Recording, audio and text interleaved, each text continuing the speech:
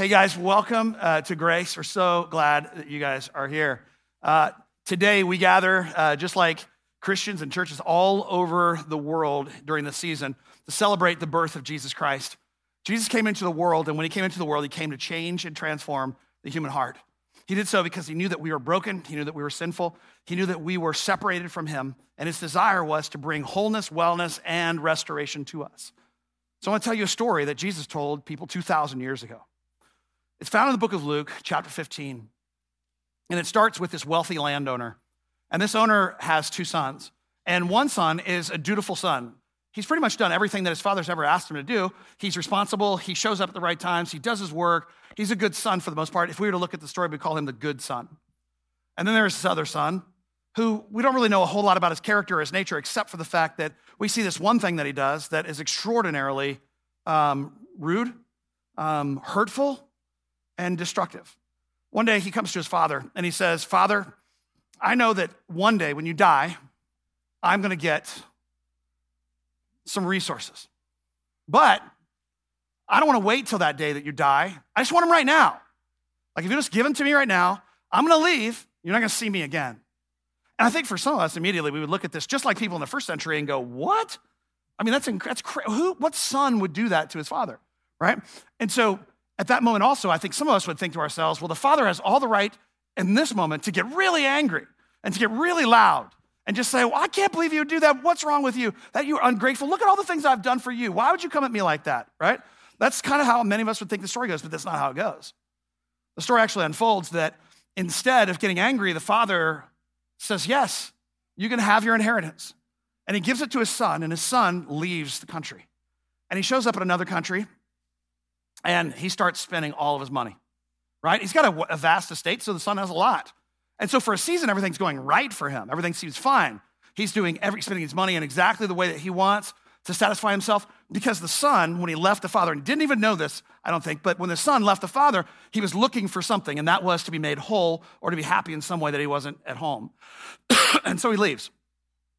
And he finds himself spending and spending and spending until one day he runs out of money. And at the same time, there is a famine that takes place in the nation. And so he finds himself really stuck in a very improbable place. He's gone from being the son of a wealthy landowner to now being someone who has to hire himself out as a servant, even a slave, to someone else. And that master basically says, "All right, now what I want to do is I want to put you in the pig pen. I want to put you with the pigs feeding the pigs." And he says, "Well, I need to eat, so I'll do whatever you ask me to do." And he goes there. Now, what you need to know is that if you're a first century Jew, just like a Muslim today, you would look at an animal like a pig and you would consider it completely filthy and disgusting. And so while barbecue is extraordinarily good, you would have none of it. Why? Because it's an unclean animal. And so when the listeners of the story heard that this guy had fallen from the son position down to somebody who's wanting and longing to eat the food that the pigs are eating, even being around a pig is disgusting, they feel sorry for him. And in the story, he begins to feel sorry for himself. In fact, the story says that he comes to his senses. And as we pick up the story on the screen, he is coming to his senses. Verse 17, "When the son came to his senses, he said, 'How many of my father's hired servants have food to spare, and here I am starving to death?'" Like, this isn't where I want to be. And so what we find at the very beginning of the story here is that the son has arrived, even though he's trying to do something to make himself whole, happy. He's making a series of choices that land him in a place he did not expect. And I think that's not just a story 2,000 years ago, that is the human condition. We've all made decisions, and some of us have even experienced the result of other people's decisions in our life that led us to places we didn't want to be. We were walking down a path, we're thinking everything's great, and all of a sudden we realized, man, all of these decisions that I've made up until this point have led me to a bad place, and I find myself being filled with regret. So he comes to his senses. So what happens when he comes to his senses? He says in verse 18, "I will set out and I will go back to my father. And I'll say to him," so what he does right here is he begins to rehearse a script. He begins to basically say, this is what I'm going to say to him. Why? Because one thing he realizes right now is that there's no way he can just go right back to his father. Why? Well, because of how rude, insensitive, and terrible he was to his father. He doesn't believe that if he returned, his father would be glad to see him. We see this because he says, I'll go back out, excuse me. I'll set out, go back to my father and say to him, Father, and here's the script, I have sinned against heaven and I've sinned against you. I'm no longer worthy to be called your son. So make me like one of your hired servants. You see, when he broke fellowship with his father, in the breaking of that fellowship, he didn't just break the relationship with him and the father, he broke himself as well. You see, prior to this, he saw himself clearly, which was he was a son who was loved by a wealthy landowner, a father who loved him well. And as he leaves, he no longer is the son who is loved. He takes on a completely different identity, and that is, maybe when I return, he'll hire me out like a servant. So he was willing to say, I'll go back. Why? Because that's where dad is, and he has everything that I need. But obviously, I'm not going to be welcomed back because of what I did to him. And I think if we were judging the story, we would go, yeah, that's the arc of the story. I mean, that's how it should go. He should go, and his dad would be like, what's wrong with you? You're back all of a sudden? You made all these unwise decisions? You disrespected me, and now you want me to be in relationship with you again? Come on, man, that's absolutely ridiculous. And he's thinking the same thing because now in his mind, things have shifted. Remember, he's talking to himself here, no one else. I am no longer worthy to be called your son. Make me like one of the hired servants. So he's fallen from the status of son to now the status of slave or servant. I think for some of us, it's exactly the story, the arc of our story as well. We walk and we walk and we walk and we make choices that we think, and we can't see the future. So we're making decisions the best that we possibly can, but we're making decisions as we look to the future that we think are gonna be helpful, wonderful, great. Certain relationships we get in, choices we make for careers, all kinds of things. And then we arrive at a certain place and we go, man, this is not where I wanted to be. This is not what I expected my life to be. This is not how things were supposed to unfold. And in that moment, we might think to ourselves, well, this is the reason and that's the reason. He comes to one conclusion here, and that is, I'm no longer worthy. I don't have value anymore. And there are people in the room that have that exact same experience. You made some choices. You arrived at some places you didn't want to arrive at. And now you're in a place where you feel stuck because you don't feel valuable anymore. You don't feel worthy anymore. I know some of you have been out of the church for a long time because you're thinking to yourself right now, Pastor Mike, this is all fine and nice, but you don't really know what I'm doing. So how can you say it's going to be okay? I'm not valuable. I'm not worthy because I've done this, this, and this. And I don't know your stories, but I know my stories. I know the wickedness that was in my heart, not just my heart, but in my deeds. I didn't grow up in the church. I didn't grow up with a Christian family. I made decisions for me. I made decisions that I thought would make me happy, and they ended up destroying my life. And then it was regular people like you that reached out to someone like me and said, hey, listen, the life that you're living right now, it's way below the life that God wants for you. It's the first time anyone ever said anything like that to me in my whole life. It's the first time anyone ever came and said, hey, listen, there is more for you. The story continues. I'm no longer worthy to be called your son. Make me like one of your hired servants, verse 20. So he got up and he went to his father. He goes back to him. But while he was a long way off, his father saw him and was filled with compassion with him, and he ran to his son. He threw his arms around him and he kissed him. You see, what happened here in his mind is the same thing that happens in many of our minds, and that is this. You see, he broke relationship with his father, but his father never broke relationship with him. He thought all of these bad things about his father. He'll never accept me back. The best that I can hope for is to be a slave. And his father's in the background going, hey man, I'm just waiting for you to come home. Daughter, I'm just waiting for you to come home. And I've always pictured this scene in my head in North Carolina at my mountain house that I don't have. And it's dad sitting on the porch. And because dad's heart never changed, son's heart changed, daughter's heart changed, he's waiting for them to come back. And day after day, comes up, comes down, son comes up, comes down. And one day, in the story here, the father's sitting on the porch. And he sees his son come right over the hill. He looks for a minute, he squints, he sees him, he goes, that's my boy. And then something that would have been just completely undignified. In fact, not only undignified, but completely ridiculous happens next. The Bible says that he ran to him. Well, just like in the Middle East today, ancient men like these, would have these very long robes that were. And so here, this man would have to hike up his robe and go running across the deal to get to him. And no Jewish man ran like that at all, period. And they certainly didn't show their legs. And there is this ridiculous person running towards his son. Why? Well, because he's been waiting his whole life. He's been waiting every day that he's been gone. He's been waiting for his son to come back. His father saw him. He was filled with compassion. This is not the expectation that the son had. He didn't expect to get compassion. He expected judgment and condemnation. He expected somebody to go, oh, well, yeah, that makes sense. Because you've done wrong, you're going to get wrong.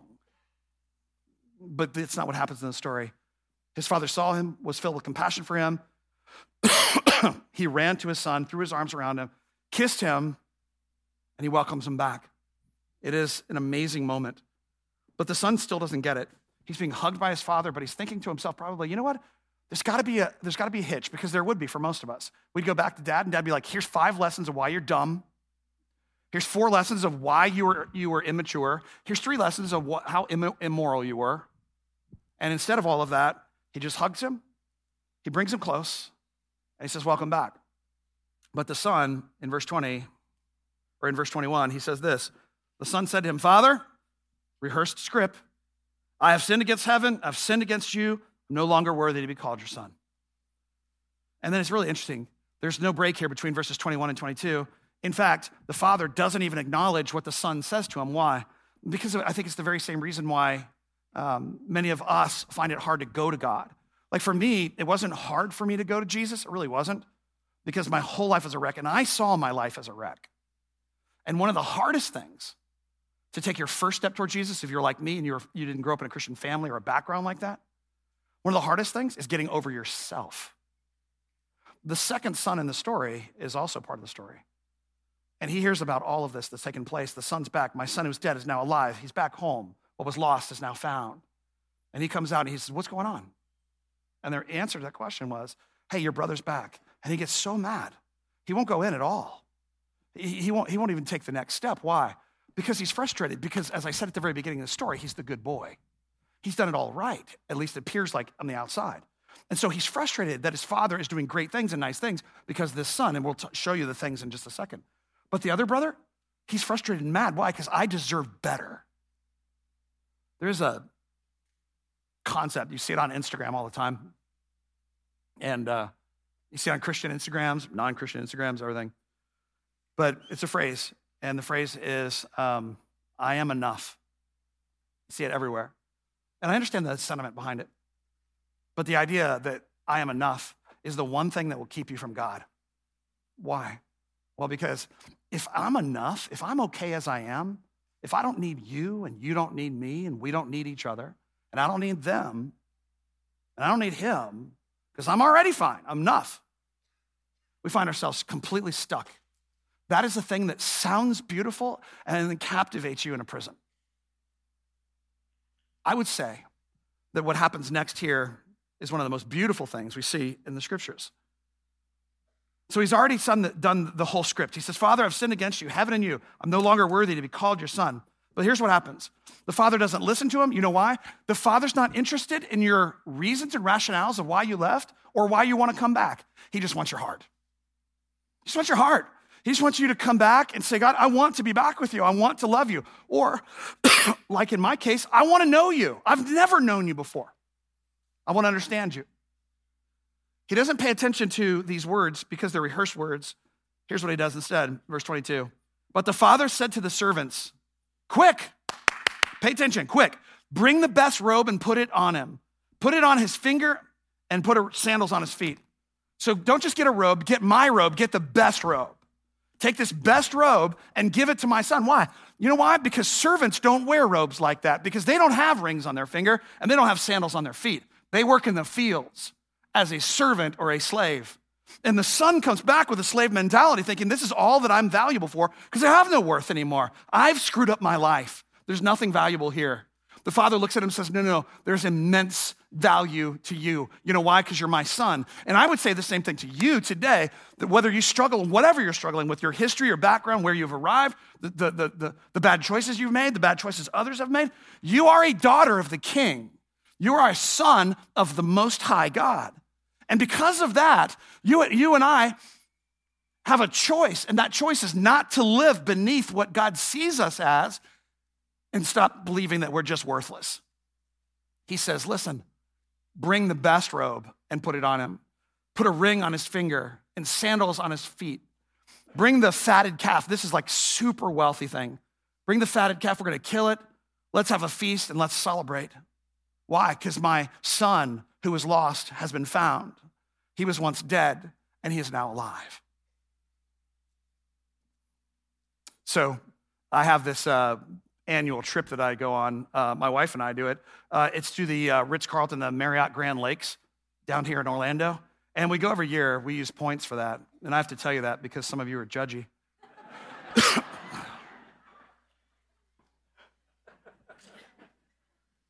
And so we go every 29 years in December here. It's cool. 6 of you are for marriage. Awesome. It's awesome. And so we're kind of hanging out. We're just having a great time. We do it every year, a couple nights. And it's a great time of us just reconnecting. Well, I'm in an elevator, and this other guy gets in the elevator at the same time, big guy, gets in the elevator with me, and we just kind of look at each other, we're like, sup? And we don't really say anything. As the doors were closing, lady grabs the elevator and just kind of pulls the doors open, and she's a nurse. She's not dressed like a nurse, but you can tell she's ushering this guy, this really old guy, into the elevator. I mean, he's moving real slow, super old, like 55 at least. And he's probably in his 90s. And he kind of comes in and he turns around. He looks, he's moving pretty well for a guy who's in his 90s. But you could tell she was his nursemaid. And he turns to us and he goes, boys, what are you doing here at the Ritz? And I was like, well, we don't know each other, but I'm here celebrating my anniversary with my wife. And he said, that's fantastic. I said, yeah. And the other guy said something, I don't remember. 2 floors go up. And he gets off. And as he gets off, he turns back around. The lady holds the door for him. And he just does this. He says, hey. He puts his hands out like this. He says, I pray that the Lord blesses both of you all the days of your life.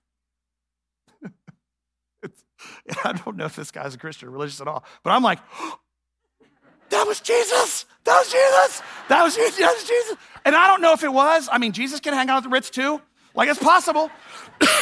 Who knows? And then, like, just as the doors were closing, he just disappeared. No, he didn't do that. It's not true. So, but there was this moment, like, where both of us just had this powerful experience with this guy. I pray that the Lord blesses your lives for every day of your life, bless your life. And I turned to this guy, and we just kind of look at each other, and I go, wow. And he goes, right? And then we're both like looking at each other again. We're teary-eyed, and then these 2 burly men are just looking at each other, teary-eyed, and I was like, so you think the Packers are going to have a good year? I'm just like, I have no idea what to say next. It was the most awkward, weird, strange thing. But why do you think it hit so hard? Why do you think it hit so hard? You know what I think it is? I don't know him. He doesn't know me. We both ended up in tears because this guy. Why? I think it's because this is the human condition. I think everyone needs a father who tells them it's going to be okay. It's all going to be all right for you. It's going to work out. And I started thinking about that guy later on, and I'm like, this is not a normal thing to do. I love Jesus with all my heart. I've not done this ever.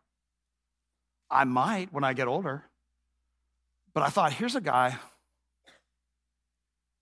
who has spent his entire life probably with the Lord. You don't just wake up at 90-something years old and say, may the Lord, no. This is a guy who's walked with Jesus. He's had a father like that. And I started thinking about that. What would it be like to have a father who spoke those kind words and beautiful things into your life? And the Lord was like, you do. You have a father like that. That's your Father in heaven. And that's exactly the story that Jesus is trying to tell today. That there's a Father in heaven who, no matter what has happened in your life, will hike up his dress and run ridiculously for you. There's this moment on the cross where Jesus is hanging, and there are people kind of mocking him, and it's terrible. But there is this Roman sign above the head of Jesus, and it says, Jesus, King of the Jews. It's a mockery. And what Rome was saying to all the Jews was they were saying, you're Jesus, you're king? He's hanging on a cross. You know how many Caesars hung on a cross? Not one. He's hanging on a cross between two thieves. There are three reasons why you are crucified in Rome. It is for murder, it's for theft, and it's for sedition against the state, against the name of Caesar. And there's Jesus, the sinless Lamb of God, and he hangs foolishly and weirdly and strangely, embarrassingly. He hangs there. He's God in the flesh, and he doesn't come off. He just surrenders. Because God would do everything, make himself look foolish, make himself look silly. He'd hike up his robe and he'd run for you, and that's exactly what he did. I want 2023 to be a year where we take a moment and spiritually, especially if you've never taken that first step toward Jesus, to say, here's what I'm gonna do. I'm gonna draw a line in the sand. This is a year that I'm gonna get my relationship with God right, because I know what you're talking about, Mike. I've done it. I have too, 100%. I've explained this before, but I've done many of these same things. We have done the things that we thought would make us happy. They led to desolation, and they've led to the pig pen. And now we come into our senses, and we turn back around. Like 2023 is the opportunity for us just to draw a line in the sand and say, I'm gonna choose Jesus, and I'm gonna walk with him from this time forward. I'm not looking for us to make a commitment out of emotion right now. When I made that commitment to Jesus, it was filled with emotion. It was filled with a heart that was like longing for something. And when I did it, it has echoed through generations now. And my grandkids will know Jesus because of a decision in the line in the sand that I made. The calendar's about to flip. And you got all kinds of things that you can do. You can do the same thing. I'm gonna lose weight. I'm gonna get in the gym. I'm gonna do all that. You won't. You're still gonna be fat. Right? Just gonna happen. Instead, what we're gonna do is just say, I wanna choose Jesus. And I'm gonna trust that my Father sent him into the world for my good, because my Father has good for me. I'm gonna give you the opportunity to do that, just to respond to that. And so in a minute, I'm gonna ask you all just to put your heads down, not to do anything weird, for privacy's sake, because this is between you and me and God. And I'm just gonna walk across, starting over here, across, and I'm just gonna say, hey, if you're ready to take your first step toward Jesus, if you're ready to say, yeah, I want a life where there is a Father who will never leave me and never forsake me, who will walk with me no matter what. When I blow it, when I screw up, when I mess up, he's still there. He will never leave you, never forsake you. Every other relationship in our life has boundaries. The Lord and his mercies are new every morning because we need them to be. I'm simply gonna ask you, are you ready to take that first step toward Christ? To say, yeah, I'm all in. And for some of you, you're like, and we talk about this around this church a lot, and you can ask anybody that attends here on a regular basis. I know some of you are like messing with your faith right now. You're trying to deconstruct it. You're like trying to rethink it. There's nothing wrong with that. In fact, I love that. Because I believe that the more you really look, not at the Jesus of your office or the Jesus of Twitter or the Jesus or whatever, but when you look at the Jesus of the Bible, he stands up to that. And the more you get to know him, the more he will change your life. And the more you'll realize the Father's heart for you. So ask questions, jump in, be a part of what we're doing, but choose today to say, I'm making a decision, drawing a line in the sand. From this day forward, I'm never gonna do it perfectly, but I'm gonna walk with Jesus. So we're gonna start over here. Just everybody bow your heads. I'm just gonna ask you to look up at me and say, yeah, Mike, that's don't say anything, just me. Just look up at me and I'll know to count you, to say, you're in. If you're over here right now and you're ready to stop living beneath what God thinks about you, and you're ready to take that step toward him, especially that first step toward him, just right now, go ahead and look up and I'll acknowledge you. Yes, yes, yes, yes, yes, yes, sir. Yes, ma'am. Yes, ma'am. Yes, sir. Awesome, brother. Yes, ma'am, in the back.